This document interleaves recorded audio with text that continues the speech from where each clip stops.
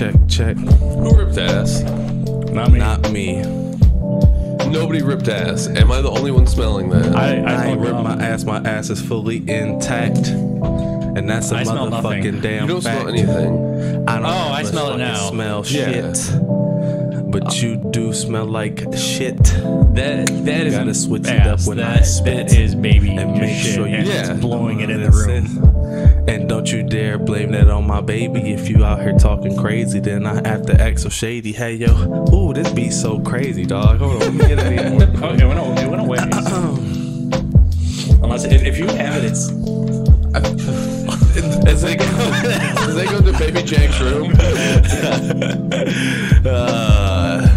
Tripping. All right, let's see. We can turn it down a little bit. Turn my headphones up. Put some treble in it. Ayy. Put some treble in it. Ayy. Put some treble in it. Ayy. Spaghetti. Hot sauce. Lasagna. All right. We get flagged for that probably. I don't care. Fuck y'all. Y'all try to take down Chilled Kyle, and the motherfucking people spoke. Got our boy back online. Shout out to Alex Jones.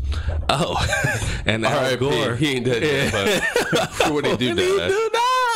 For when that deep state get him. You know, because that's the first ones they try to take out. Them conspiracy theorists. But actually, they'll let them live, though. Well, yeah. Because once they kill them, then it kind of legitimizes the shit that they've been talking about. So, Alex Jones, you going to live to be about 150. Oh, yeah. Still talking about... Watch. He's going to end up being like a vegetable in a hospital. And the deep state won't go ahead and allow him to, like, his family to pull the plug on him. Yep. It'll be in his will, pull the plug. and the hospital's going to be like, nope, there's ethical issues here. Half like cryo state. Oh, yeah. They're going to freeze him against his will. That's wild. And just to have to be 2,000 years in the future and then they unfreeze Alex fucking Jones. Come on, dog. I'm straight. And it's all reptilians by that point. Like, he's the only human left. You're like, how does it feel to know that it was all true? And you can't do anything about it now. He's like, no! Damn 38! Right, we are peaking. Okay. Oh. It's all right. I can change it no matter where. I turn it down up here a little bit. Ooh. So welcome to episode 8 of Ocho. the No Consensus podcast. Oh, we speak in different languages. ESPN de Ocho. Ooh. Today you got your special guest here, Mikey, aka the Black Stallion, aka He is a special guest. Mask of Zorro, aka your mama's favorite black boy, aka one of the good ones, aka I didn't mean aka. To my left, we got aka. To my left, we got my boy Jake. That's a nice shirt you got on, the St. Peter and Paul Orthodox Church merch today. I fucks with it.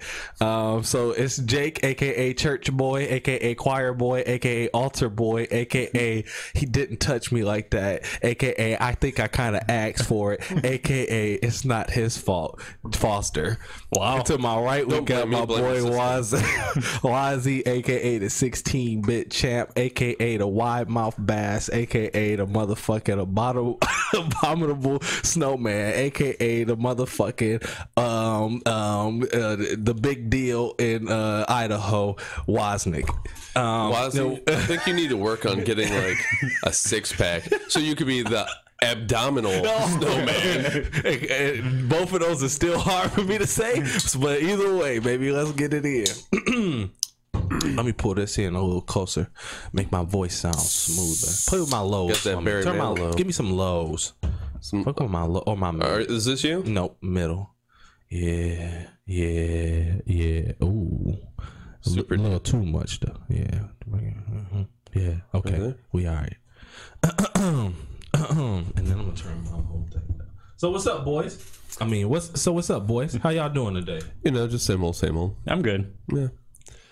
That's good to hear. What about you, Michael? There's a couple things that I really need us to talk about. Hopefully not black historical figures. No. We're not speaking on black people no more for another 12 months. Just gonna say 11 months. Yeah. I'm thinking like, is it 11 or 12? I don't know. Sponsored by Fruity Stripes. I turn around full 360. Yeah, sponsored by. Oh damn, we done broke our shit open. Cheers, Waz and Jake. Ooh, Rockstar, sponsored by Rockstar. And Dunkin' Donuts. Unofficially sponsored by Rockstar and unofficially sponsored by Fruit Stripes.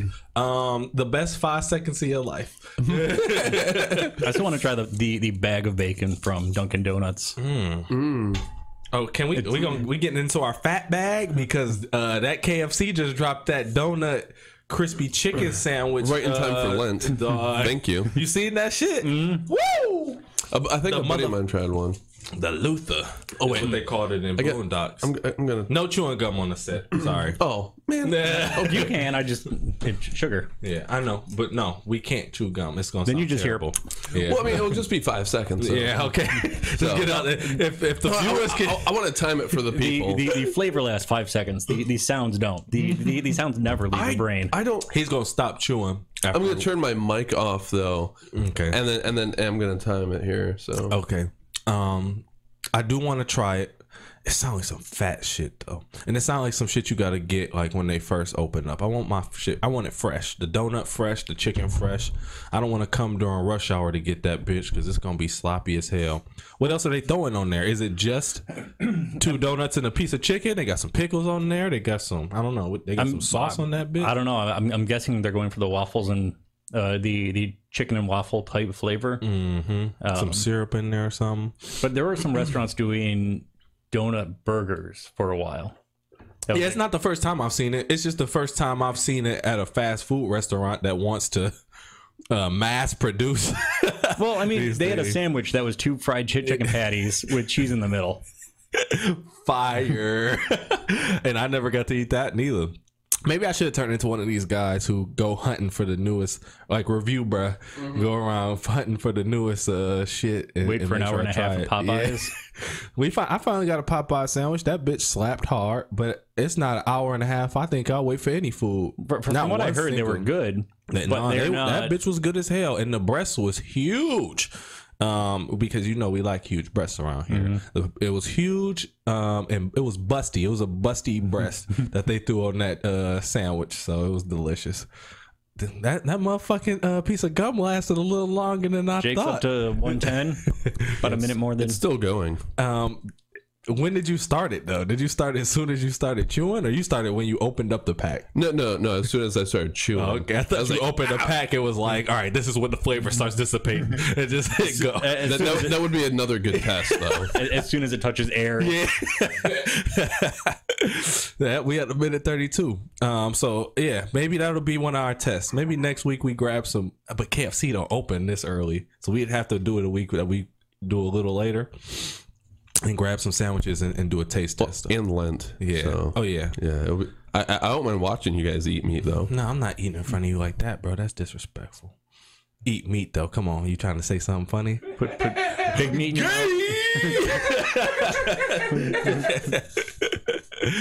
mouth. These rock stars hit your stomach different when you ate shit all day. Like, I'm feeling jittery already.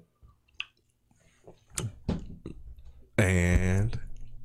I thought you was turning it on to say it's gone. Is the flavor gone? It's getting there. It's getting there, and I'm at less than 2.5. Was it Big Red that had Juicy Fruit was like 5 seconds. So like you start chewing and then it's gone. That's what this is. Fruit Stripes. No. Juicy Fruit too though. Juicy Fruit, the yellow joint. I ain't had no Juicy Fruit in a long time. Now that I think about it. There might be like an ounce of flavor left. Yeah. But it's so subtle that might as well call it 2.5 minutes. Yeah, and it's 2.5. There we go. And this segment is what we call Gone with the Gum. Yeah, Gone with the Gum, where we review your favorite strips of gum. Leave in your comments your favorite bubble gums and which ones you would like for us to review next. Make sure you like and subscribe and hit that notification. Join Naughty Gang. Ha, gang. That was really aggravating. Yeah. I think people do actually need those reminders. Like, because when I hear that, I'm like, oh shit, I didn't subscribe yet, or I didn't, or I actually do want to turn. I do, and now that I think about it, I think I am a jackass because even when something truly helped me out in a YouTube video, I still don't press like on them bitches, dog. And I'll be like, why did you like this video? It don't take nothing to press the. Oh, I just slapped the shit out your mic. It don't take nothing to press that fucking thumbs up. Why do I do that? Why do I do that? Do y'all like everything that y'all look at? Not everything. I try to keep like a kind of high threshold. No, I'll lower that threshold if it's What are you doing? if it's like a smaller. I just grabbed Wazzy's Rockstar on accident. Is that what you're calling it now? What I do. But like if it's a smaller channel that doesn't have a whole lot of support and stuff like that, I'm more inclined to go ahead and like it just to give them a little bit of love. I'll do liking on like science channels or like tech channels where so like Mark Rober or Smarter Everyday, stuff like that, where I want them to get higher on the list so that they have more viewers. Yeah, I just feel like that's something I gotta do. Start doing consciously, because like there's literally been videos that save my ass, like at work, here at home, and I'm just be like, thanks, bro, and then, and then hit back on their ass, like, hit home page or close the tab. Like I could have threw you. You saved me $1,000. Yeah, all right, bye. Yeah, I could have threw you a like, bro. I feel bad. So for every YouTuber that I've got some serious substance from and didn't like, I truly apologize. And for everybody listening to this, don't be a Mike. Be a good person. Be a good guy. Like our shit. Or just decent. Subscribe. Yeah. And hit notifications because you want to know when the next one coming out. That's the whole point of the notifications. Hit the bell, dog. You ain't doing nothing else. You at home. You sitting on the couch. You ain't doing shit with your life. Hit the they could be driving and watching, and now they aren't driving anymore. Yeah. And like Joe Rogan's, most of his podcasts I don't listen to, but I want to know which ones are coming out so that I can make that decision instead of it just being, oh, I happen to see in my YouTube feed, that there's a new one. Yeah. True. We never talked about Wilder versus Tyson fight last week, and your thoughts on it are just so fascinating to me, just from like seeing your comments on Facebook and shit. Just so you know, Wazzy, Wilder, the black guy, got his ass whooped by the Gypsy King, and it was not a pretty fight. I still have to watch the whole fight. Okay, so was it dirty or was it just he came out there? Well, just because he's a gypsy. I mean, he is a. Yeah. He said it wasn't a clean fight, so it was a clean fight. And there are pictures that people were trying to show that like Tyson's hand wasn't all the way in the glove or something. I didn't really get it, but and then Wilder, after he got his ass beat, said that he wore a costume that was 40 pounds and it made his legs weak when he finally got to the ring. And that's why he lost the fight. Okay, you deserve to lose. Yeah. What if you made a dumb choice? Right. And I'm glad you just said that. I thought that when you took the heavy shit off, it made you faster. It made you more agile. If anime's taught me one thing, when you take that shit off, you get your ass whooped, dog. That just shows me that anime is not real life. Huh? Or that Deontay. That's a great fucking point, Wazzy. Every time the anime character takes off the heavy shit, it's a wrap for your ass. He said his legs was weak, knees weak, arms is heavy. It's vomit on my sweater already, mom spaghetti. That's what he said when he got in the ring, and that's why he got 6 rounds or 7 rounds. Yeah, 7 rounds. Of that ass tapped. And I think he motherfucking fired his coach. Or what? Not coach. His trainer threw the towel in, and I think he fired him for that. Shit. Well, there was talks that he was going to, but I'm pretty sure that he didn't. He clarified things with his coach or his trainer, saying like, "Look, I want to go out on my shield. I'm a warrior." It's like, yeah, but you don't have to be so dumb. Yeah, especially during that fight, his ear was fucking bleeding, so everybody thought he had a ruptured eardrum. His lip was fucked up, eyes is fucked up. So it's like, all right, if you want this rematch, do I let you go deaf in this ring trying to fight him and not come out in the 12th? Like, even if you beat him, is it gonna be worth it in the long run? Right, because the first fight was a draw, right? Yep. So the second fight goes to Fury. Well, there's an immediate rematch clause in the contract. They fight again in July. And stuff. Fast as hell. So why go ahead and damage yourself possibly permanently when you could take the L now, reclaim it, and then now you're lined up for a fourth fight, which is going to be super big money. And his ass better come to that ring butt ass naked. I don't want to hear no excuses. You better have dick out, boy. You better put your shorts on when you get in the ring, son. I don't want to hear shit about you being tired or too much weight on you. I mean, just because you can go on doesn't mean you should. Yeah. So I just want to hear your thoughts on, because basically, from what I gather, Jake just does not think any of these boxers are skilled. Yeah, no, they're all trash. They're trash. So, and I got a couple things that I just that we gonna talk about. So go ahead. What makes them so trash? So for one, you know how I feel about showmanship. Hates it. Yes, I absolutely hate it. So he wants Tyson Fury comes out white bread fighters. No. So Tyson Fury comes out. Gypsy King is his nickname. So he comes out dressed as a king, wearing a robe, a crown. He's sitting on a throne that's being carried by these people. So like all the way full out to the WWE style, where you're like, dude, just calm down. And I don't like, if we're talking about professional wrestling, that's one thing. But it makes sense there. Exactly. But this is supposed to be like the serious sort, like, I mean, you're putting your life on the line. It's not a men's drama. It's a fight. Champion. Right. Yeah, so that's his outfit there. Real cute. Putting the hood over the crown, that makes sense. Wait, so it was 40 pounds, but he was being rolled down. He didn't know walking. This is not the dude that was getting this. Oh, okay. Yeah. And I also want, like, if I remember correctly, those are women going down there? Definitely women down there. So, Amazonians. Right. And not happy. When he stood up, I couldn't help but be like, these poor ladies, like, you're going to be moving around on me too now? Shifting the weight here and there? There has to be wheels under that. Yeah, I can't imagine that's just those I would women. hope they're just for their fake sake. holding it up. Yeah. And then Deontay did like a similar sort of like theatrical entrance with his stupid outfit. Oh yeah, here we go. Look at this. Like, why? Exactly. Why? Both of them is like super big into their heritage. So they made this fight kind of like it was the Black History Month and stuff versus the blacks, right? So he come out in this like weird African. This was supposed to be his like his homage to Black History Month. Yeah, it looks like Black Panther got sprayed by a glitter bomb. Yeah, look at this, bro. That shit crazy. So instantly I'm turned off. Yeah. And then especially considering the fact that he's going to claim that outfit is why he lost. Okay, well, you made a really dumb choice. And yeah, deserve to lose. But 40 pounds isn't light, but those are big dudes. They're yeah.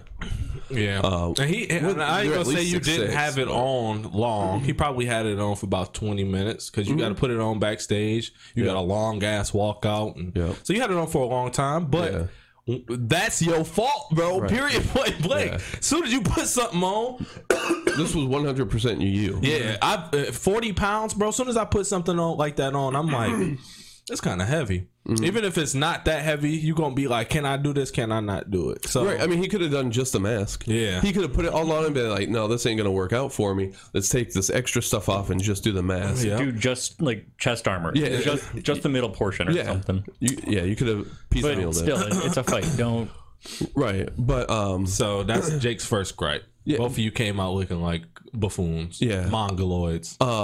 But like growing up, my dad was really into boxing.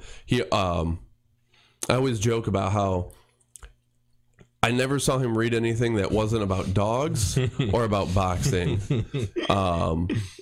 I would try to get him to help out with my homework and everything like that. He couldn't say any of the words. He couldn't spell any of the words to save his life. But when it came to boxing, he had this little white newsletter that he would get in the mail, I think every week or something like that, that had all the fights that were coming up, all the stats. Like, my dad had a reputation around Milan and like around my family. If anyone needed to know any boxing information for the next 2 years, they're like, "Hey Joe, so Felix Trinidad, when's his next fight gonna be? You know, is he moving up?" So he had his own little fighters Reader's Digest type thing. Yeah. And that's the only thing that he would read. That, and he had this big encyclopedia of dogs that was about that thick. I was showing Julia like pictures of, we were talking about dogs a couple of weeks ago, and I was like, "Yeah, babe, you ever see a Borzoi?" She's like, "What the hell is that?" I don't know what the fuck that is. Yeah, so I looked it up and showed her. She's like, "How the hell do you know about like this weird?" I think it's a Russian dog. Borzoi, I think. Yep. Yeah, but like I know about all these weird dogs and stuff like that because my dad had this encyclopedia that he would just sit there. This picture right here, those are related to what was the dog in Simpsons? Oh, look at this motherfucking dog! Oh yeah, what was that? Was that a greyhound? A whippet? Oh my god, these dogs look scary than a bitch. Imagine you see this stray outside. I know he fast as hell. Yep, and he's big. That is an alien. They're about this big. I know this dog will fuck you up in the apocalypse. Yeah. So, oh my god, no, thank you. No fucking thank you. So it looks like it's like part border collie, part shepherd, but giant and like fast. skinny, like the greyhounds. Yeah, and they're Russian, if I remember. Dead in the eyes. But yeah, so my dad raised us on watching like fights of like watching old fights of, you know, Muhammad Ali, of Roberto Duran. I think in 4th grade I actually wrote 3rd or 4th grade. Yeah, no, it was 4th grade. I wrote a book report on I was in the library. And the book I picked out, I saw that they had a biography of Marvin Hagler. So I went ahead and wrote a book report about Marvelous Marvin Hagler, because like that's the guys that, you know, my dad was raising us watching. Tyson, Evander Holyfield. I remember watching Tyson bite Holyfield's ear live, and these guys were all serious about their boxing, you know, and they had clean techniques and all that jazz. The way I look at Fury and Wilder, they're great fighters. Like, I can't take that away from them, but they're not good boxers.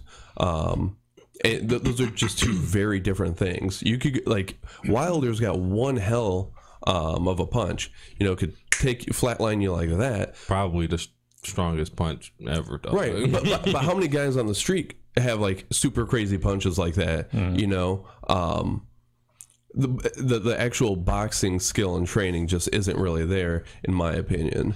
Though, I mean, I don't think there's anybody on the street that'll punch as hard as Tyson, Deontay Wilder. Well, I'm not saying that they could punch as hard, but they could go ahead and definitely knock you out in one punch. Yeah, that's true. You know, there's definitely plenty of one punch. But that also is a testament to him actually having some boxing skill. They couldn't jump in the ring and fight him. He would whoop their ass. What sort of competition is there, though? That's what I'm saying. There's plenty of guys who sure can go ahead and do that, but are doing something else with their life. For whatever reason, he was put in a situation where he decided to go down to dedicate to boxing. Yes, I agree. But he didn't start boxing till he was older. I want to say I don't want to butcher it, so I'm gonna just ask Jeeves. But I don't think he started boxing till he was a little older. 2005. Began training. He was 20, so that's not super old or nothing. But most dudes who be boxing, they be at like 10 and shit in the ring in the gym. So, but yeah, I agree with you with Wilder. I think he can box. I think he just relies on his power too much. I think he knows that I can knock a motherfucker out at any time, and so I don't feel like I gotta train with that. And that's a dumb thing to think, like, dog. Right? Because you're gonna get older. That punching power is gonna go, and now what do you have? Exactly. You got nothing. You're gonna get your ass knocked out. You're gonna get humiliated and possibly hurt. And I it's think- foolish while you have the opportunity to actually learn those skills and hone them for when you do get older and like that raw power just starts fading. That you need to start preparing for that. But he's got no forethought, Yep. and that frustrates me. That's true. I think that Tyson Fury does have skill. I don't think it's as good of a skill as the boxers that you're talking about either. But when I'm watching the fight, the whole fight, you see him throwing feints, jumping back, setting him up for punches. His footwork is good. He's moving around him. That guy knows how to box. And also what I think that you're underestimating is the fact that this man is fucking 6'9", 280 pounds. All the boxers that you're talking about is 6'1", 6'2". Lennox Lewis is like the tallest at 6'5". Those guys, that's 6'5" is big, but these other guys are 6'1", 6'2", 6'3". My height, like 240. They're smaller. They got more technical. It's easier to be technical when you're that size. Oh, certainly. To be 6'9" and motherfucking 280 or whatever he is, and to be like that, I think that's probably the best that you could be. But there's been at 6'8", that height. 6'9" guys before. But they not legends. Exactly, because who did they have to fight? They had to fight guys who were actual legends. What my gripe And is got is that outboxed. That's why. Don't you hate this? You can't even. I really wish I could throw Tyson back then, and because you're right, he'd probably get his ass whooped. because I mean I don't know it's about not ass whooped. necessarily That's huge. You 6'9", and that's I don't know. it's Fighting a a 6'3" dude. it's a Jesus weird thing. Christ. It's a weird thing to go ahead and be like, Big difference. well, who's bet like. Like Michael Jordan couldn't handle things like the way the NBA is now. If people say that, they're retarded and they don't know nothing about basketball. I know, but people, Michael Jordan would average 50 today if he was in the NBA. but people, it's a weird thing to try and go ahead and take people for because NBA today and NBA then, boxing now. It's true. It's different. I mean, and not just talking about the competition, but the rules. Everything evolves, so it's not exactly the same game. So it's a weird thing to try and compare like the heavyweight division from the 90s to now. Yeah. And would Fury go ahead and be able to survive back then? I'm inclined to think that he would have a very difficult time and he wouldn't have the star power that he does now. But since it's so watered down, it's much easier to have star power in the heavyweight. It's because you're right. It's literally Wilder, Fury, Anthony Joshua, and Ruiz. But he got his ass knocked out of that conversation for me. But so I don't know. I don't know if he'll ever bounce back. And there's a couple other guys that for some reason I just can't think of the names. But it's really only 3 dudes that you want to see fight. Yeah.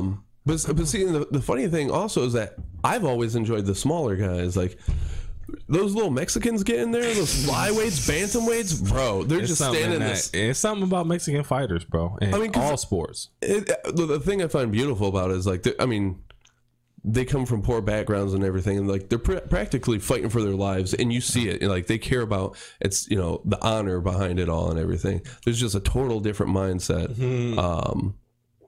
But what was it here? Shit, I can't remember. That's all right. But like I am rather disappointed that Wilder didn't go ahead and take the buyout, and because I think it would have been much more interesting to watch Tyson Fury versus Joshua. What's Anthony Joshua doing that though? Yeah, he want that. He need that. But because you don't fight him again, your legacy is fucked. Well, I mean, so let's see here. Fury now has one of the heavyweight titles. Yeah. Joshua has the other 2 or 3. And stuff. So it would be a great chance to go ahead and reunite the belt, solidify it, and then he could go ahead and come and claim it all. Yep. But now he's going to have to go ahead and fight Fury, get that one back, and now fight Joshua again. Yeah. When he could be training, right now for whoever's going to win that fight. Be getting prepared for both of them, and then once that fight's over, preparing for the winner. I never understand why the fuck is 4 belts in one division. Yeah, that's a funny thing, and that's one thing that I've heard a lot from like MMA guys. Like there's one UFC heavyweight belt. There's not an IBC, a WBO. It's retarded. It's the R word. Yeah, so I don't know, but the sport has been boxing has been so big for so long, and honestly, I think that you can go ahead and say that MMA has the same problem, because you have Bellator, you have the UFC, which all have their own individual belts, and those fighters can jump back and forth to a certain degree. Can they? To a certain degree, yeah. I feel like Bellator and what's the other one? I can't remember what the fuck. Well, Strikeforce is no longer, but no, they're no longer around. It's another one that's out there. They like to switch fighters. Pride, yes, but there's another one too. There's the other ones other than UFC. Seems like they get along a little more, and then I don't know. It seemed like Dana White don't want his fighters losing to other divisions fighters, because then it make you seem like you don't have the best fighters in the world, like you claim you have everywhere you go. Exactly. But if you really do believe that, just let them fight. Who the fuck gonna beat John Jones anywhere? You know what I'm saying? I don't know. Yeah. So, all right. Enough fight talk. Coronavirus. My dad still hasn't called me back about his thoughts on the fight. Well, but then again, it's dementia. You should call him right now. Get him on the phone right now. Speaking of fighting for our life, coronavirus. I don't know like 6,000 about. Is this a real epidemic, or is it being overblown in the media? I feel like people have been kind of comparing it to other times, like bird flu and like SARS and shit. But I feel like I've seen way more coverage about coronavirus than I ever did on those other like. So it has a lower Zika death percent chance than most of the other like giant. Yeah. So why are people dying? Is it because they're not going to the hospital soon enough, or? Well, most of them have been elderly. Yeah. So like, and it's a respiratory disease. If you're an old person and you get pneumonia, I'm going ahead and already buying a sympathy card for your family. Point. Yeah. Every time, like, like one of these old timers I know, they get pneumonia. I'm like, all right, like, without a doubt, it always happens. That's not funny, but goddamn. Jake, why are we going casket shopping? Jake just got a whole drawer in the fucking kitchen full of get well soon cards and sorry for your losses. Well, yeah, if it's pneumonia, you're not getting the get well soon, because I know what's going to happen. So, I've read this book plenty of times. I don't know. Fuck, Jake. Part of me thinks that everybody just likes something to be scared of. And oh, yeah. It definitely sells, and like that fear goes viral real quick. But am I tripping though? Do y'all feel like y'all seen a lot of coverage of this, more so than any of these other diseases that have hit the streets? I mean, I'm rather unplugged, but I hear about it plenty still. I remember hearing about SARS all the time. H1N1, everyone was scared of it. Right, but so right now especially in Trump's America, we live with this whole idea of fake news. Don't trust the media. Yeah. They're trying to scare you. They're trying to influence the elections here. How convenient. This globalism, like that's all being wrapped into this narrative to get you to be paranoid and skeptical of all this jazz. But like. Sure, maybe it's being overblown, but like you were saying, like with SARS and H1N1 and all that, I remember plenty of coverage, and perhaps it is an overreaction, but perhaps that's what caused those possible epidemics to never develop into that, But there's reports of like people being dragged off the street in China if they don't have a face mask on. It's like, well, yeah, and that's the China is wild. There are videos of that right. of it happening. Well, and that's the wild, messed up thing about it all is that what numbers do we trust? China's going ahead and saying one number. Yeah. Other people are saying I don't trust the China numbers. Right. I don't know who I trust, but it ain't them. I've seen those videos that you were talking about. Seen videos of them welding people into apartments and stuff. So if we're overreacting over here because of CNN and all this fake news, then why are they in Wuhan being why is that happening there at the at Ground Zero? And all these weird reports that come out saying it was a bioengineered virus that got out, and the bot scientific experiments and shit. It's kind of scary. But yesterday, the whole way, my whole ride home on the radio, they were talking to people who had trips and shit. Like, are y'all canceling y'all trips or not? And most people was calling in there, I'm not canceling my fucking trip. The media is overblown and blah, blah, blah. And certain trips, it depends where. Yeah, exactly. Certain trips, I'm not going to do it neither. But you nasty motherfuckers who going on cruises and shit. No. I'm canceling the cruise. Yeah. First of all, you getting sick on a cruise when it ain't no coronavirus out there. Them bitches is cesspools. You about to go on a cruise? Oh, hell no, boy. I'm not doing it. Not with the coronavirus out here, nice and hot in these streets. You crazy as fuck.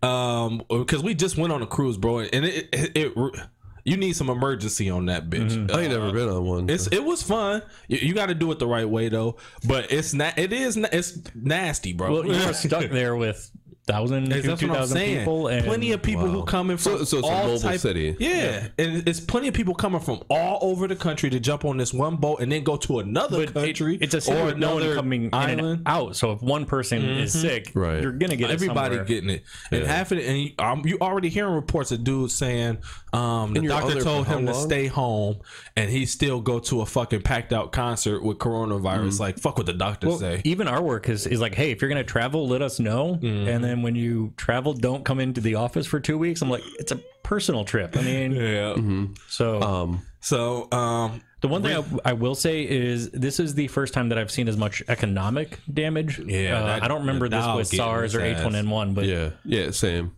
Dow was getting bent over, boy. Every time I pick up my phone, they down 1,000 points. Cons are getting canceled left and right. Nvidia and a bunch of tech companies are saying they're down and not making product anymore. Well, NBA is talking about having games where they don't let fans in the arena, bro. They're talking about get ready because we're already doing that with soccer in Europe.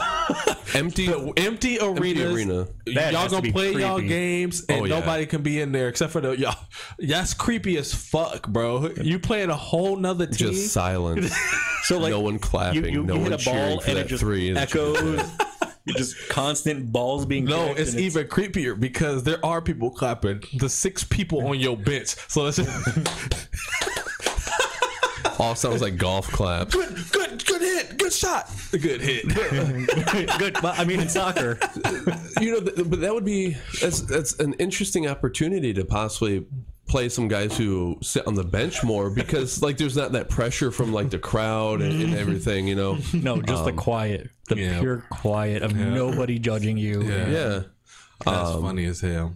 That's true though. But how long are you on like a cruise ship generally? A week usually. Wow. So like 2,000 people. There's 2 week joints. A mobile city. Yep. When you did yours, 2 weeks. You had stops, right? Because that was we stopped at Jamaica and I can't remember the other 2. Dominican Republic, maybe, Cuba, something like that. Not Puerto Rico, El Salvador. I don't remember, bro. I'll look it up. Indonesia. But we got to stop at two little joints. But once again, it's like, all right, we got here at 8. Be back by 5, and so now it's like, okay, it take us 2 hours to get to the place that we want to go to, and take us 2 hours to get back. So we really got like 3 hours here. So, but we had a good time. We did rock climbing and shit. But I'm not anything like that where it's just a bunch of people from all over the place stuck in one place for a week. I'm not doing it while the coronavirus is hot and ready. But I don't know. I don't know. Has there even been any cases in Hungary that make you want to cancel your trip? Well, I mean, so when I was over there last, so for one, it's not just about Hungary at all because I'm having to go to an international airport, whether DTW or Toronto. True that. And there's people coming from all over the place there. Isn't Italy up to like 11 or 17 people? Italy's being crippled. Sounds like bad news over there. I guess that motherfucking spaghetti ain't good for y'all immune systems, is it? Pasta, man. It's too many carbs. They need to go keto. Exactly. But so there's having to deal with the international airports. Don't know how many layovers, where those layovers are going to be. That's a factor into it as well. And then actually being in Hungary, because this trip would mostly be being in Budapest and a small little village. The village, I'm sure, would be fine. But Budapest, They'd be wiped out already. But no, man, the real folks are the ones who live. Guys. If you, the thing about people living in big urban cities that's hilarious to me is like that's the worst place to be when you watch anything that's post-apocalyptic. Yeah. Like, yeah. Anyways, but like in Budapest, there's plenty of it. Like there's quite a lot of Asians and stuff there. And I mean, not making stereotypes, but like, where's this coming out of? China? You know, a coworker, he was supposed to be going to Tokyo this month. He canceled that. Oh yeah. For sure. Tokyo's, or I mean, I think most of Japan's closing down like all their schools and stuff. So it just seems like, do we really want to make the risk? But there's also the theory that with the warmer weather that it'll go ahead and die out. But then there's reported cases in Chile and stuff like that. And guess how hot it is down there because it's their summertime. You know, it's like 90 degrees down there. Yeah, and so if your ass don't get killed by that chilly summer, then Well, they were saying alcohol kills the coronavirus, so maybe you'll be finding. specifically Modelo or Dos Equis. Drunk as fuck. Yes. I can't get coronavirus. I'm fucked up. But with the economic decline, I wonder how much, like obviously a lot of our economy is tied up with China, and it has been for a long time, like production and all that. But Yeah. with how much more it is now compared to when like the bird flu, for example, hit, I wonder if how much of a factor that is, because I mean, especially Nvidia, where are they getting their parts from? The supply chain all goes back to China, who's being ravaged. Like, I think I read some number about essentially because of the situation in China, essentially we have 1/10 of the world's population that's quarantined. 1/10. That's a lot of people. Yeah. Didn't that happen in the past? 50 years ago? Well, yeah. RP. Cheers.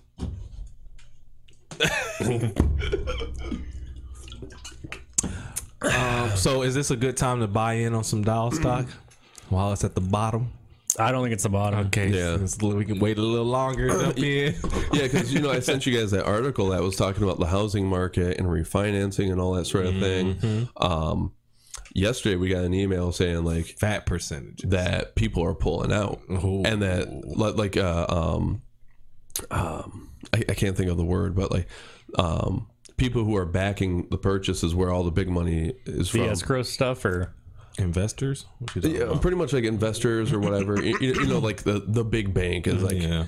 like, all right, we're selling way too much. Like, I like this is way too volatile of a market. I'm pulling out, and so like our company doesn't have as much available to go ahead and guarantee certain rates and all that jazz. So like there was actually an email that went out that was like, all right guys, put everything on hold right now. Yeah, so Even people who are already in the middle of the process of doing what you think? there was some like finer points made about like if you're at this point, that point, we'll go ahead and lock it in for Yeah. 60 days because like we need to go ahead and see where this is actually going. Yeah. Yeah, it's wild. Yeah. But again, this has been been predicted for a couple of years now. Like a big Did they recession. predict that it was going to come from a goddamn No. virus? But I have heard this for sure. A recession was going to hit. Yeah. But, I mean, I it was guess it's just got to waiting for come the from perfect something, storm. though, right? Yeah. Something's usually got to happen before. Well, and I think that's it flops. the thing is that like they were predicting that like we're in a good situation for something to destabilize this and pop this bubble and stuff, and then it just happened to be this corona. My corona. Y'all better put a lime in this goddamn corona. That's all I got to say, because it's some bullshit. Because every time I cough now, I'll be like, hold on. Was that what type of cough was that? did I feel corona-y? Did I take slime in that burp? But speaking of traveling, little baby Jack went on his first airplane. He sure did. How long? And he killed it. How long was the flight? An hour and a half. So perfect test run. On the way there, perfect little kid. He was on there. He was happy. Like almost too happy. I'm like, calm down, bro. Like, yeah, you know how you get to talking and shit. And I'm like, relax, bro. All that goo goo and gaga, and he about to piss people off in here. If that pisses someone off, they need a therapist. And you know what? That's what I got to after a while. Like, if you mad at a baby being happy, it's something wrong with you. And then once the plane took off, that bitch was almost like a car. He fell straight asleep. Got on mom's breastises and sucked himself to sleep. And he ain't wake up till we landed. On the way back, he was hungry getting on the plane, so he was a little more wiggly. He even Shalonda was trying to like start breastfeeding him when we was taking off, and he like threw his head back and hit the chair in front of her, and the dude turned around like, and I'm like, my bad, bro. Like, he looked irritated, and I'm like, bro, I'm sorry. Like, he getting fed right now. He gonna shut up. And it was just like the stereotype of kids kicking in the back of your seat. Right. And I'm like, of course.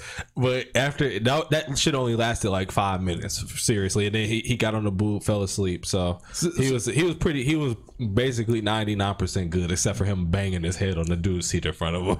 So one of my buddies, he's been looking at like the Orthodox Church and stuff, and he's got a couple of kids, and you know, one of them's really rather young, and he's like, you guys don't have church school. Like, you don't send your kids off to like be Sunday away. School. Yeah. It's stuff like they're there with you, you know, throughout the whole service. Like, I don't know if my kids can go ahead and do that. It's like an hour and a half. You know, they're gonna be loud, they're gonna be crying and that sort of thing. And like, sure, that's true, but like every single priest I've ever seen like has always made a mention of like how much they actually enjoy it if like a baby's laughing or crying and that sort of thing, because like why should you be irritated about that? It's a child being a child, you know. Yes, it'd be nice if they were quiet and that we could all go ahead and do this together and all that jazz, but a kid's a kid. Like, let them be a kid. We had a kid's room at our church. Yeah, the Orthodox don't do that. No, you're sitting right next to me and everything. And You gonna get this Jesus. Because we're not doing baby Jesus for y'all. Y'all gonna get this grown up Jesus. No, I mean, it was a room. Open up your Bible, little kids, baby. you know? oh, okay. So it was set. There were windows and it was sectioned off, and it wasn't 100% soundproof, but. See, all Orthodox churches have a narthex as well in the front. So, like, you know, some parents will go ahead Carfax? Carfax? more or less. But I always be like kind of weird about asking for a Carfax. Like, am I a dick for saying, let me see the Carfax? Or continue though. yeah, so I mean, Tangent. so I mean, if like the kid's being real bad and stuff like that, sure, you could go ahead and like take them like, you know, in a more isolated area and stuff. But like, it's also a great opportunity, for example, for me to go ahead and work on being able to focus on something, even though there's distractions and stuff. And you really shouldn't be getting, especially like in that situation. I can understand if a kid's sitting behind you, kicking the back of your chair incessantly. Yeah. But if you look back and it's a little baby who's less than a year old, you need to grow up, my guy. I mean, but I've also had like just adults come in and accidentally kick the back. Like, it happens once, whatever. Right. It happens. Yeah, I got these long dancer's legs. I'm clumsy. I can't help it. Spirit, y'all gotta do better, bro. I know the reason y'all shit so cheap is because y'all set y'all cheap. shit up like this. Yeah. Are they doing But the God standing seats yet? Damn. Practically. Because like Honestly, hold on to the it was basically going to be a bus. honestly, that would be more comfortable to me than those tiny, that's funny to know. Let me They were like, it's going to be like $10 and you get the goddamn you get the subway part of the goddamn plane. That's crazy. I've seen in there's this monastery where on the sides they have like these seats with they have these high armrests, but and they're all along the walls, and you can actually fold the seat bottom up so that like if you're so we stand during most of the service, so if you're elderly and you need some support, you could go ahead and be standing over there and resting like your upper body on the armrest. It's like the perfect height and everything. And then you, if you need to sit down, you could go ahead and fold it down and sit down. It's like the best of both worlds. That would be a neat idea. Genius architected that. That's motherfucking technology for your ass. Like hundreds and hundreds of years old technology. But like They that just don't make them like they used to. see, I wouldn't mind that for like a short domestic flight. You know, like I could go ahead and be standing up, or I could go ahead and put this little seat down, like put half my butt cheek on it or whatever. And Yeah, I think most of take the up less time, space. I think our like little like kids churches, Sunday school or whatever, is less about the kids being disruptive during the services and more about teaching them at a level that they'll understand the Bible. So they'll call them over there, and then you know they got the like coloring books and you know the cartoonish versions of the Bible where they'll read to them and teach them stuff. So yeah, I don't know if, because Mike is in our service all the time, and most of the time he's asleep. When he's up, he's just kind of talking and vibing. And like you said, Pastor Lance, he'll just be like, "Hey, I know that's right, little Jack, like, amen."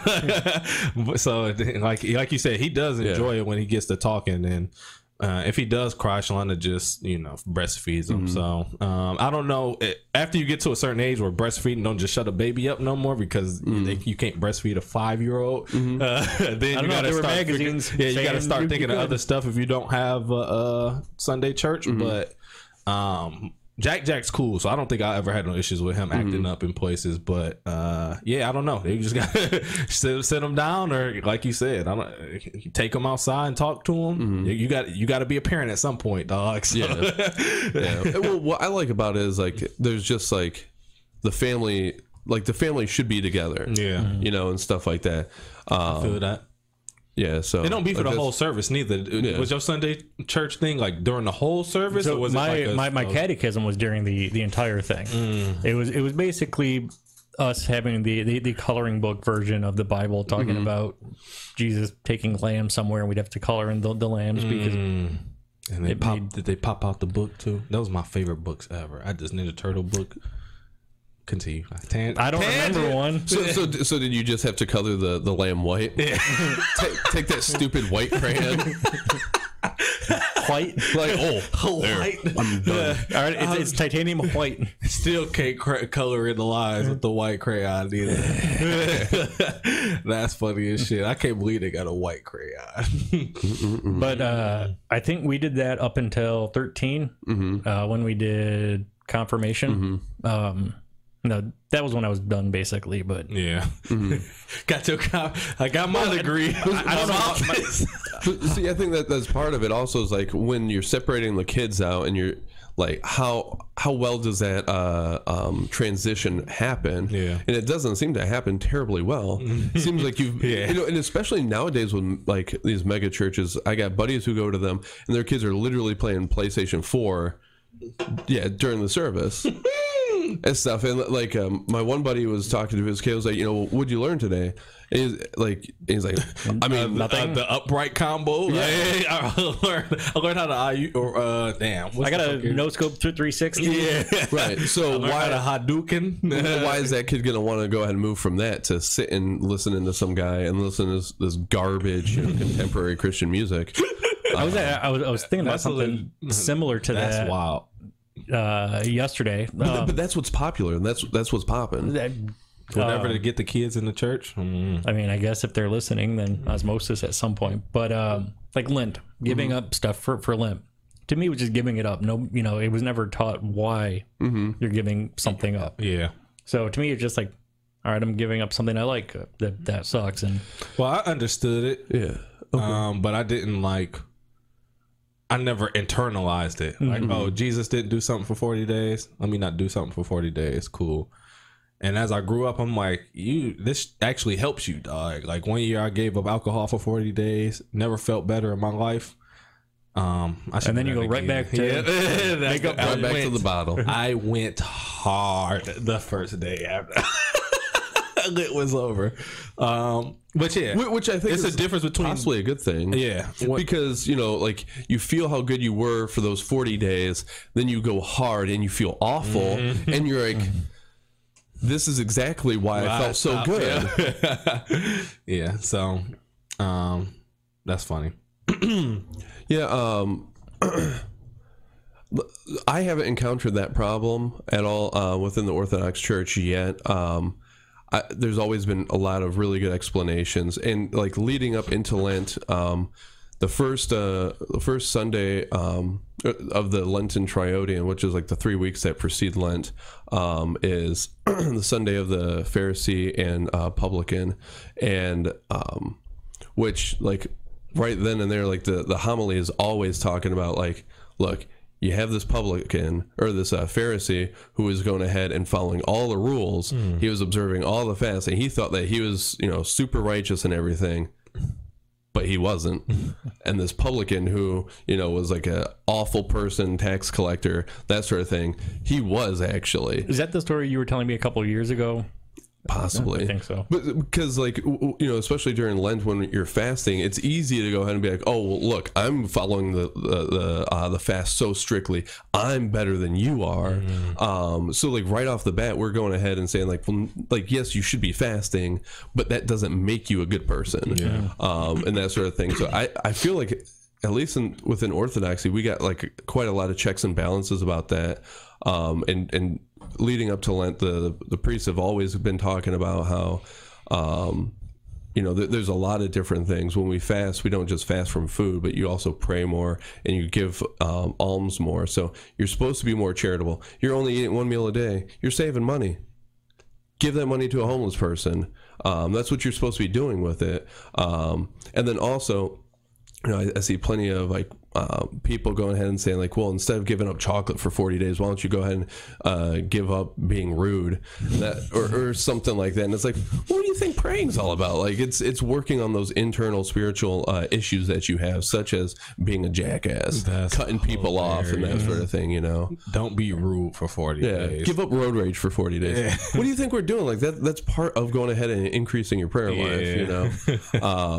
But it does seem that can get disjointed when you're in a liturgical tradition, because like I think it's easy to fall into this whole well, this is just what we do. Liturgical, churchical, yeah, churchsicles, yeah. And I think that is a problem within both Orthodoxy and Catholicism, is that like you just go through, you can get sucked into going through the motions, especially when you're raised in it, right? Because like, well, it's kind of hard to question and know what to question if it's just, like, does a fish question that it's in water? Is it wet? Yeah, is it wet? I mean, Catholicism, it was always do as I say type of thing. It wasn't think for yourself, and that was one of my biggest issues with a lot of it. But see, I think that's part of why those traditions are so resilient. There's been plenty of times within Orthodox Catholic history, Anglican history, that the church has been on like the verge of completely like being destroyed. But I think even when you're just going through the motions, maybe you don't understand it, but it allows you to preserve something for future generations to understand. Like your parents may not have understood it. And maybe like they're not the types to go ahead and really dig into it and have that understanding of it. So they're just passing something, like they're being a parrot. They're copying and handing it off to you, which allows you the opportunity to have a deeper understanding than they ever did, nor did they ever care for, so that, you can then pass that on in a new way. I see that a lot. Well, I mean, I see that a lot in Masonry too, people complain about like, oh, well, you should, actually understand the meaning of the ritual and not just be parroting the lines and stuff. And it's like, well, yeah, that's true. I agree. But that guy who's just parroting it is at least parroting it for someone who will go ahead and have that deeper understanding. So he's still doing a service to Masonry. You shouldn't just write him off as like some like idiot, because he's doing his job at preservation. Yep. Classic Tupac line. I might not be the change, but I just hope to inspire the mind that does create the change eventually. Right. You just got to keep that fire going. Yep. Yeah. That's fine. I'm curious about your Catholic background, Mike. Yeah. We getting into that here? we can get into it. It's an hour in. I gotta judge that nudge too. Oh, okay. I won't switch the subject on you though. Young, so I don't remember much of it. Went pretty faithfully up into the age of 13. Mostly because it was one of those things where, and this is a big argument in the black community, like, why are y'all Christians? And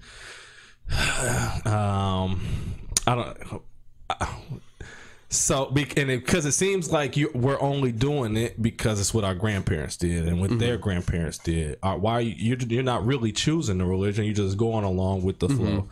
My granny went to the Catholic church. My mom went to the Catholic church, brought me to the Catholic church. So I went because I had to. I got no motherfucking choice when I'm up to 13 and really up till I was 18. But she just stopped going because we moved far away. And then was she your mom? Yeah. So your mom's side was Catholic? Yeah. Okay. Yeah, my dad's side was in the streets. Yeah, they had that 10 crack commandments. That's not I mean, it's still written on rock. Yep. So what I will say is I learned the most about the Bible in the Catholic Church. That's interesting to hear. You get so bored you read it. Yeah, and it was partly because of the Sunday school stuff, partly because it's a lot of reading out of the Bible during those services. They were, a lot of the services reading and doing the hymns and stuff and talking about these stories, and the priest has his breakdown, right? So I feel like at that time of my life, I learned the most about those stories. And so I don't remember too much. The services was long, had to stand up a lot, kneel a lot, boring.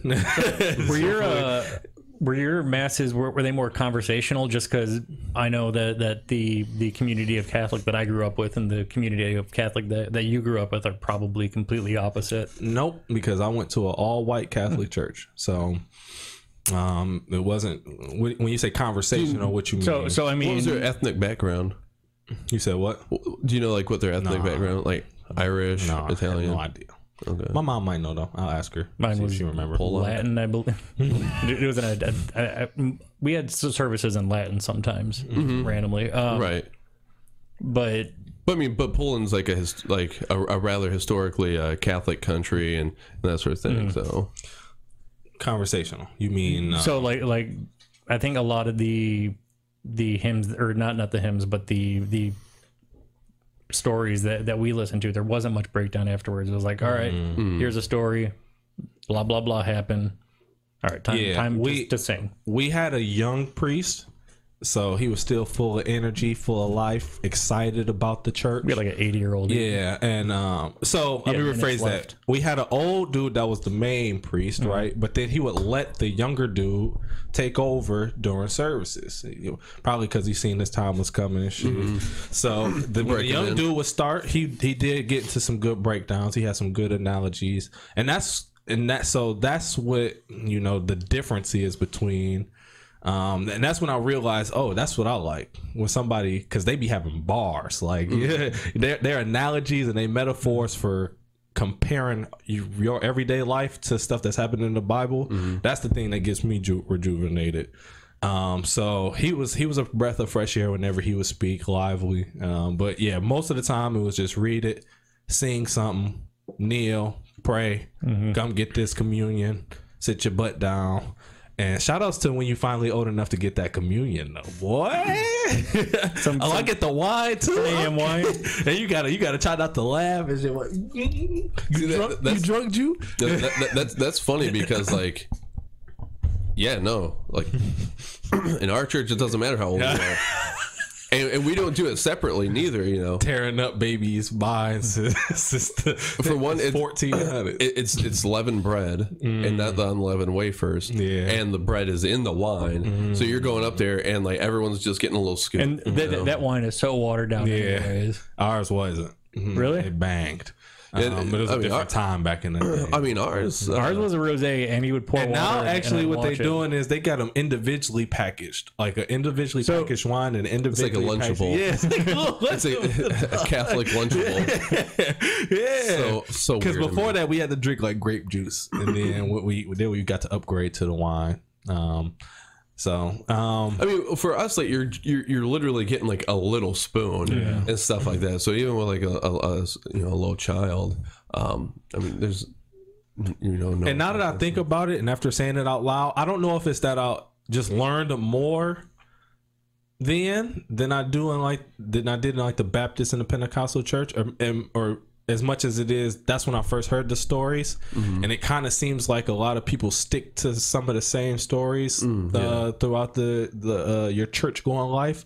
So I feel like I took in a lot of information because as a child, you're taking in, you're a sponge, and those were the first time hearing those stories. So it's like, oh wow, and after a while, like you go to every Easter, you hear the same story. You know what I'm saying? Like certain holidays, every New Year's, every Christmas. Well, we get they have some of the same. lectionary, yeah. So after a while, you just be like, all right, I heard this one before. I know about Cain and Abel. I know about Job. I know, you know what I'm saying? Right. So I don't know if it probably is more so that I just heard, that's when I first learned them. And I feel like that's when I actually learned them as opposed to later on. Now, what I will say is you get a better understanding. I did, at least when I got older and I got into the churches where they would have like I said, bars about these about these stories. And it's like, oh, dang, that's a great way to put that. Like, I didn't even think of that story like that, but you done flipped it around and came in with a dope idea. So, Catholic Church, way more organized, scheduled. They stuck to their timeline. We got in at this time. We got out at this time. We had doors closing. Yeah, 10. Like it was. I feel like it was. It was shame if you were late. Yeah, I feel like it was more studious. It was more. You knew what you was gonna get every day, and you was in and out. So it was less. And then for the Baptist and Pentecostal churches, it's more feel. You go in there, and I just feel a presence in the church. It's more vibrant. The music is definitely more upbeat, more lively. The pastor's talks, what's the call? Like sermon. Sermons are always some sort of connection to get you to understand what's going on, to better, because they try to put it in layman's terms. They're not. He'll read it right and say, let's turn to Psalms this and read the scripture, and then say, okay, let me break this scripture down for you. And then so it's like more of a learning experience in that aspect in the in Baptist and Catholic church, or I mean Baptist and like Pentecostal and all the other ones. Black church, let's just say it like and then he just breaks it down. So I learned more about the stories back then, but I got a better breakdown as I got older into the black church, and it's a different feel. There it's like get in, get out. You got your God in. Here it's like, I don't know what time this motherfucker gonna end, and you're gonna get your church. Now, not to say that Pastor Lance is better now. He sticks to his schedule, 2:30 to 4:30, and then we out of there. And during that time, we do the praise and worship, which is the singing and stuff. And then we'll do like the offering plate and whatever, and then he'll get into his sermon. So he's been really good about getting us in and out of there. So. Yeah, it's just a different feel, man. So it's all about what type of church you like. Well, do you want more feel, or you want more reading, I guess is the difference. Yeah, well, so I mean, Catholicism has like a bad track record with that. I mean, scholasticism came from the Catholic Church. When you get into like St. Thomas Aquinas and like just how technical they were trying to be and so intellectual, like that is an aspect of what we're talking about, but you can't deny like the feeling aspect of it as well, and there has to be some sort of balance, which I think is like a major aspect of the whole Reformation schism that happened, was that we're just getting too technical. I mean, like they're sitting down trying to figure out what word each word means. At what point exactly does the Holy Spirit descend and substantiate the holy gifts, and like the Eastern perspective is like, I mean, it's a mystery. Yeah. like capital M Greek mystery. You know, it's, you know, we know it happens somewhere around here and stuff, but like And we know, and like, it happens. like so. you know, we can't know everything, so like we got to get over ourselves. So I feel like, you know, we kind of have like a good balance, and especially in the Orthodox, in my opinion, yeah. Because like for example, like, you know, we also have a lectionary, so there's readings that are ascribed to every single day. And so yeah, this coming Sunday I'm going to hear the same, since it's the first Sunday of Lent, it's going to be the same epistle and gospel reading as it was last year. But since we're so big on tradition, like what that means is that the reading is always, or the homily is always centered on the reading for the vast majority of the part. Sometimes a priest may go ahead and stray and go into something that he's been studying lately, but that's by far the minority from my experience. It's okay, so we just had the reading in the gospel reading, we're talking about the publican and the Pharisee. Let's break that down. And I remember the first time I attended Holy Transfiguration, it was just after Christmas, a couple years back, and Father Michael, like the reading was talking about Jesus and his family like fleeing to Egypt as he was a baby and stuff, and Father Michael broke it down in layman's terms, like, what do we have here? A tyrannical government that is punishing its people, killing its children, and we have refugees fleeing to another country looking for safety and everything.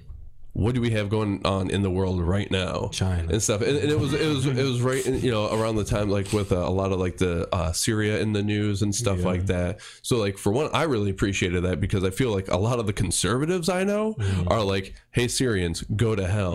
But here you got like in Livonia all these white people saying like, we need to take care of our refugees because you know, you got to look out for one another and all that jazz. And that's true. Yeah, so I think it allows for, since it's going to be the same thing that you've heard year after year, the priest has like a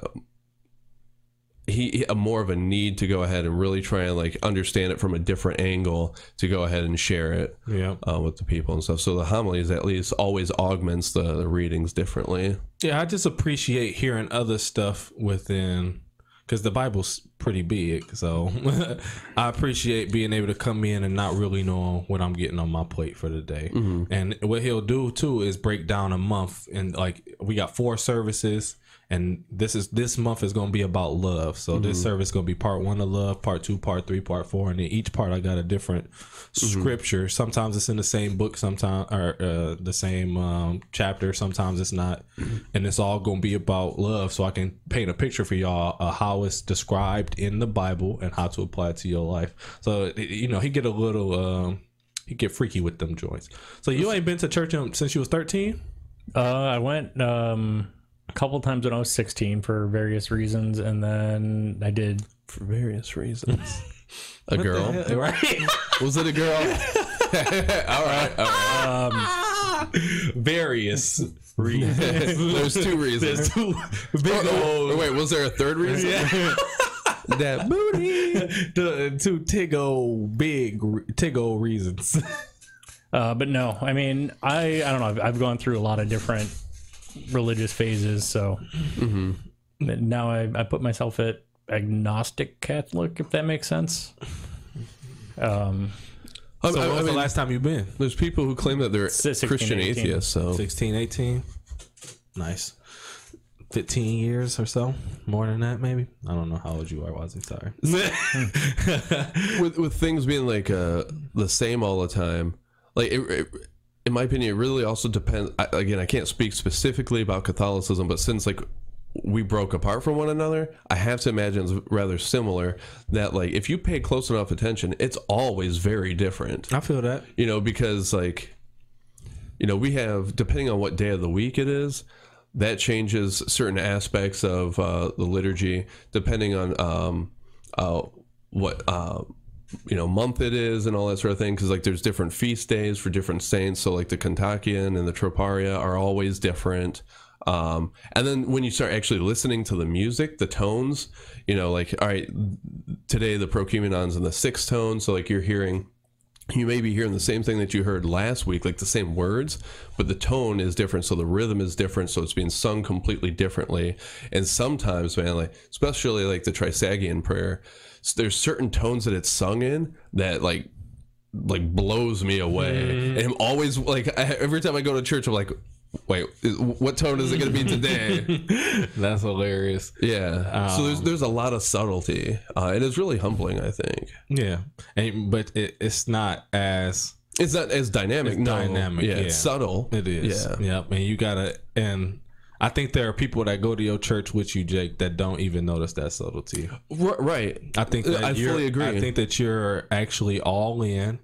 You're paying attention, and your heart is in it, and so you notice these subtleties. But there are some people who go to church who kind of use it as think of it as an obligation, right? Right. But I gotta go every Sunday. I don't really want to go, but I mean, for whatever reason, I think. But it's an objective reality. Exactly, then, it's not just a subjective experience or emotion. It's an objective reality. This is what we do. Yeah. We're coming around something that's real and objective and stuff, and having our own subjective experience of it. But I mean, that's fine. Like, these Russians and Romanians and Syrians who came over here and like preserved it, even if they're just going through the motions, they preserved it long enough for me to come here and have my experience of it. True. That's true. So like, I really, the body or not, whether they know, helped us keep this bad boy open. Yeah, it doesn't matter to me if they know, like, understand or not. If they're just going through the motions, if they don't even feel like being there, that's fine, because like they helped me get here. Yeah. So what would you need to do to start going back to one, Wise, if ever? Because churches is like closed, dog. You got to kind of find the one that fits, right? Like every church ain't created equal, so it really is a process to find one that you. So like I remember going to a non-denominational Christian. That was cool. Yeah, I do. Non-denoms are good too. I don't know. Some people have their views on them, though, but I think a lot of it is just... That's where all the video games are at. Probably. Yeah, no, I mean, like, everyone I've talked to whose kids are playing video games at church, there was a full electric band playing, like there's an electronic guitar, electric bass, drums, and I don't know. I think it's my mindset of how I want to look at religion. Yeah. Well, yeah, I mean, you're saying church, but, like, I'd say, like, religion in general. Like, is there anything that appeals to you, whether it's Tibetan Buddhism or the idea Shintoism or whatever? How to treat people are the parts that I like. Things like fate or already knowing the outcomes, I don't like those ideas. So I don't know. Well, yeah. So you don't want to be Protestant then? Yeah, because you can't. Calvinism is kind of at the core of all of Protestantism, which is predestination. Yeah. I mean, it's one of the things, but yeah, that is like, I feel you on that, Wise. And that's, I mean, treating people, that's one of the things that I've really appreciated about Saints Peter and Paul. Whenever, like, after church, we have the meal every Sunday, and it's a different group who's coming in all the time. And we always get everyone together back in the kitchen. Matt, who's the deacon, he'll go ahead and give a little talk to everyone. And that's one of the things he says. He's like, Christ told us that, we're supposed to feed the hungry, clothe the poor, and that as you do for the least of these, you do for me. So every single person that you go ahead and are feeding, you should be looking in them and seeing the eyes of Christ. You should be loving them as if they were God themselves and stuff. And when you're feeding them, you should be thanking them, because like the grace that you receive is far greater than this stupid food that you're giving them. One is material and right. One is ethereal, I guess. I mean, yeah, and we've been doing it for 8 years, nonstop every Sunday, and and he's like, where is this at again? In Southwest Detroit, Saints Peter and Paul Orthodox Cathedral. It's I think. I can't remember this. It's just south of Michigan Ave in Livernois. Just off. It's Clinton and Gilbert. Clinton. Clayton. So if you're going south on Livernois, just past Michigan Ave, there's a post office on the right hand side, and you turn right onto Clayton. Okay. And it's right there. But And what time do y'all start serving? the meal starts at 2. Usually, like the people who are bringing the food, they're there at like 1 o'clock to prep everything. But like he explains, like, we've been doing this for 8 years. We know these people. We've bailed them out of jail. We've been there like when they've been in that, like we've visited them in the hospital and stuff like that. These aren't just friends, even they're family. And like that hits me like really deeply, really hard. And with me going down there as often as I do, I see all like the different people from different backgrounds. I'm seeing the Romanians coming out, the Greeks, Russians from out in Dexter all the way to Southwest Detroit. That's past Ann Arbor if you don't know.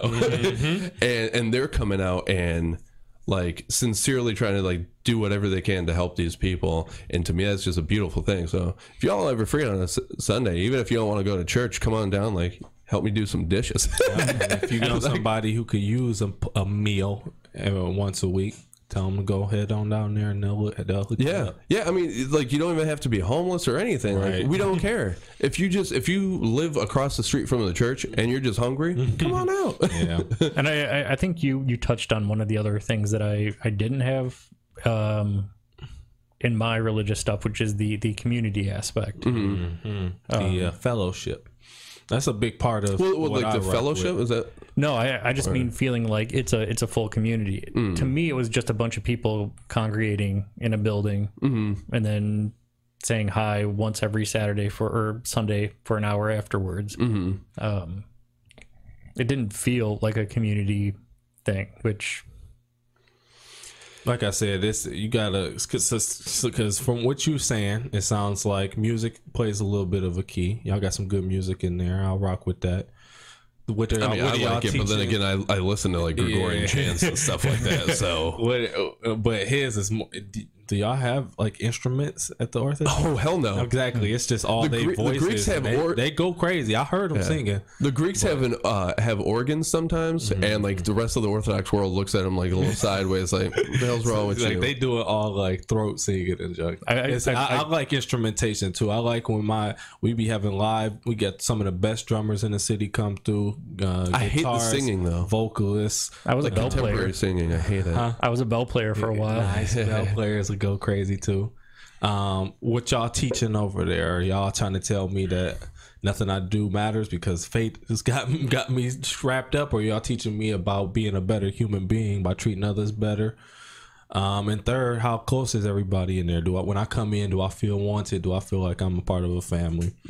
Half of that last one is gonna be have a lot of onus on yourself. You have to walk in ready to be accepted into a community, because because if you don't go to coffee hour, that's your own fault. I think it was my parents, and in that, what am I supposed to do? Yeah. I'm not talking about you specifically. No, but yeah. I'm just But talking it is about part of it. It is. Yeah, certainly. So, like, if and I think the third one probably comes after. Like, okay, I've come here a couple times. I like it. Now let me try to integrate myself into the community here, because it seems like they have something.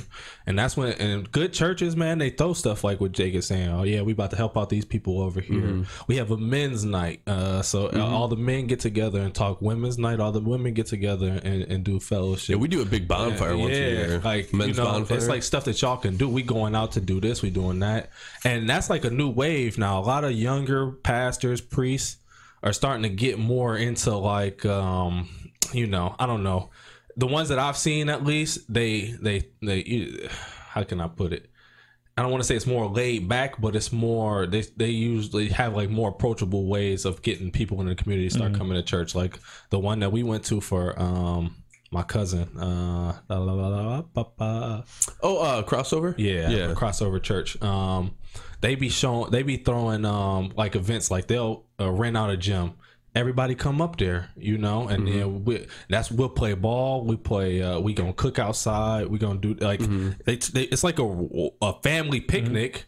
And then you come out there, and then we're gonna tell you a little bit about our church while we doing. We're gonna pray before we do everything, and then y'all come through. And it's just it's not only a way of building relationships in the church, but it's a way to attract members from outside of the church. And those are the ones that I like. Like, oh, that's fire. Like Pastor Lance, he just he'll set up a barbecue pit outside the church random Sundays throughout the year and just cook. And anybody who walk by, you want a hot dog, it's free. You want some pop, you want some chips, like he'll feed the community and tell everybody to come out. And you know, those are the things that I like, and I feel like that's something that you will like too. So really, it's finding the churches that do that, and I'm not gonna lie to you, it's not easy. Me and Shonda went to a lot of churches, like, because we went to her pastors for a while, and then we were like, let's kind of explore, see what these other churches are doing, and we found some good ones, but like the one we go to now, that's literally Shonda's family. That's her uncle, her auntie. So, and you don't get that feeling everywhere, dog. So I'm not gonna lie to you, bro. You gonna go places, you be like, this ain't it. I mean, because I was attending this Greek Orthodox for a minute and stuff, and I mean, now again, it goes back to like what you were saying. I didn't open up. I didn't go to coffee hour, but like I didn't feel like a warmth there and all that jazz. Whereas when I went to Saints or Holy Transfiguration for the first time, like it was just all over the place. So if you want to start looking, let me know. We'll look around. I'll see what else. I'll even go to some of them with you. I mean, really, we'll figure it out. If that's not your stilo, no matter what it is, well, then that's cool too. I'm cool like doing my own thing. Just I like where I am, where it's all a mystery, and you can meet girls in church too. Singles nights or that. Yeah, no. What you was about to say, dog? No, so during Lent, the Orthodox girls. during Lent, they get real. Well, no, during Lent, in the Detroit area, there's the Council of Orthodox Christian Churches of Detroit or something like that, and every Sunday they in the evening, I think around 6 o'clock, we hop around to like different churches. So like one Sunday, so it's church hopping instead of bar hopping. No, so go ahead. I agree. So one like and it's for Vespers, but so it's a chance for everyone from the different parishes who don't get to see each other. And there's St. George, Romania, that's just down the street from you, and like one of these upcoming Sundays, the Vesper service is gonna be over there. But there's I think there's Romanians out your way in Warren, and I was thinking about hitting that up. But if you want to go, I can let you know. It's like an hour-long service or whatever. But that ain't nothing. Yeah. Good little talk, y'all. And to finish it off, because I know Jake got out of here at a hard stop. Jake has to we got a little judge that nudge. Right. Now this one, the actual volume and conversation is key in this judge that nudge. So I want you to analyze the fight. Right. I want you to analyze the dialogue as well. Okay. Here we go. Y'all already know how I start off. Whoa! One hand! One hand! Oh!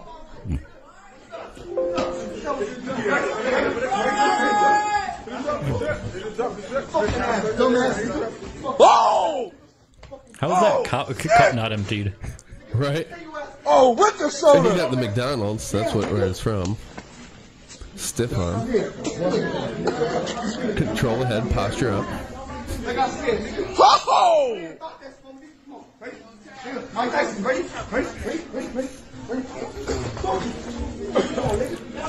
What sort of shoes is homeboy in the white jacket wearing?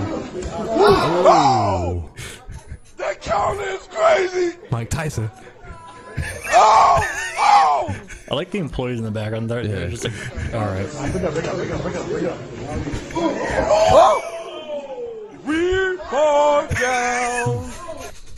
What do you say? Weird guy down? I don't know what the fuck he just said, Jake. All right, let's take it from the top. If you're drinking, don't get into fights for one, because both you of look these guys foolish. are clearly inebriated. Yeah, I like the guy doing the bird dance. yeah. I mean, but at least he was going ahead and being able to handle himself. Like he definitely had some drinks in him, but he didn't have enough to go ahead and be as silly as dude in a black coat. yeah. Definitely look like Wilder in the 6th. That started off.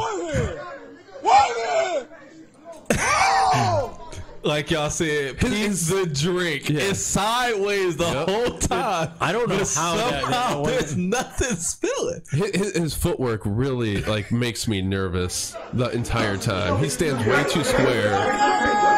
But then again, it doesn't matter because look at this chump. You know, he's so drunk that I like how he grabs the back of the hood and like just uses it to like throw him on the ground there. Just his plan. That's a great observation, Dick. It was so smooth. So he reached to the far shoulder. The guy was forward, and he was able to use that leverage to twist him. Yeah. So whenever we would do takedowns, like that's you want to off balance them and twist. That's Go back key to and frame there. takedown. His cup. He has a clutch on that. Yeah, that thumb's going in. Jesus. And look, it's past the straw. Bro. The darkness, that's 2/3. McDonald's, y'all don't even have lids this strong. What city does this man live in? Because this McDonald's got high quality beverage containers. That's crazy. The stomp there. Grabbing the back of the head. He grabs the ankle. Oh, with the soda. He could have gone for a single leg, but he just couldn't have it because dude in the white is posting off his head I there. kind of feel like he's not trying to grab his leg to fight him. He's trying to grab his leg for stabilization. So that he can stay. He's trying to stabilize himself while he's laying on the ground. He's so drunk that on the ground he is unstable. And this is where you see him like, oh yeah, there's something wrong with you. Yeah. At this point, he could have gone ahead and probably just walked away. Now he goes into an offensive stance, Jake. Oh wait, do you think he could have like walked away at that point? Do you think it was possible, or do you think that fight was Ivory over over at here that- was gonna? Oh, you're talking about the black coat? Yeah, no, that- I couldn't get out of here. Look at him. He's charging him now. He's not. Well, yeah, I know, but that was because of the way he confronted him there. Do you think he could have got up and be like, you know, threw his hands like, look, Yeah. we're done. I like how It might have been. It was a slight. everybody is unfazed. Yeah. I think Ivory's just really feeling himself over here, and is like, you know, I want to go ahead and take it to him. Look at this man here, bro. Look at them pixels. Shout out to Green Shot, by the way. Shout out to me. Oh, that punch! Did you see it swooped down and came up like you're not hitting anything? Look at that! Oh wait, yeah, go back there. Look, yeah. No, when he dodges back, so right. Okay, the arm's in the way, but if you just look at his body angle there, that's why I question how drunk he is. He's pulling this Matrix in that face now. But like to go ahead and like maintain his balance with that inebriation and that cup, like he's holding himself together. Boom! That counter. Well, you know you got a clean joint. Well, yeah, and that's the danger of those counter punches, right? Because he's moving forward and stuff, and then you're just timing it right. So, But he's still up. Look at his hand. I don't movement think here. he's up. He's he's dead on his feet. Look at his man hand over. movement though. It's crazy. Yeah, because well, I mean, his hand movement. He's like this. So The why I oughta. Is he setting up for an uppercut here? Jake? oh, definitely. You got two clean shots and didn't connect at all. Why is there no power in these punches here, Jake? What's he doing wrong with these punches? What, Ivory there? Yeah. he missed on number 2 there. I mean, so That was a clean hit. Number The 3. second one had no power in it. What's going on there? I mean, so for one, he's got a beard, so that's giving him extra protection. But I mean, we saw how he was sliding around earlier. I think his shoes aren't really allowing him to get much of a grip. Okay. And the power all comes from the earth. Shoes, You know. what you got on them? Some Stacey Adams. Yeah, he got them from DSW for sure. Yeah, so you know the force all comes from Mother Earth here, you know. Yeah, and it, but I'm mad the cameraman. Yeah. Looking, what you looking at here, cameraman? Those shoes. Yeah, but now my man's is down. See the way he just buckled? Yeah, you see. Well, he got hit. He was hit in the nose. Yeah. Oh, yeah. His shit leaking. But then here's the best part. Bye bye. Bye bye. It's done when I say it's done. Down. That was one of the worst fights I've seen in a while. Yeah, I mean, so the force in a punch really is coming from the ground. So like you have to have your legs involved. You got to engage your ankles, your knees, all the joints, your hips. You know, because it all stems from there. This is nothing. And so when you got shoes on like that, like it's hard to go ahead and You really got get no that grip on them bitches. Yeah. Well, and if they're slipping, your power is literally going into the Yep. that. So Yeah, and instead of all coming. No, I can't think. Newton's law, for every action, there's an equal and opposite reaction. So the force that would be in your punch is getting lost in your Right, sliding right, leg. because now you got the force going in two different directions. Yeah, Fig Newton? yeah, man. Yep. All right. What you know about Fig Newtons, though, bro? The Date flavored were amazing. date flavored Fig Newtons. No, thank you. And that'll wrap us up, y'all, with some nasty shit and a fire judge that nudge. No Consensus Podcast, you bitch. Peace. Subscribe. Subscribe.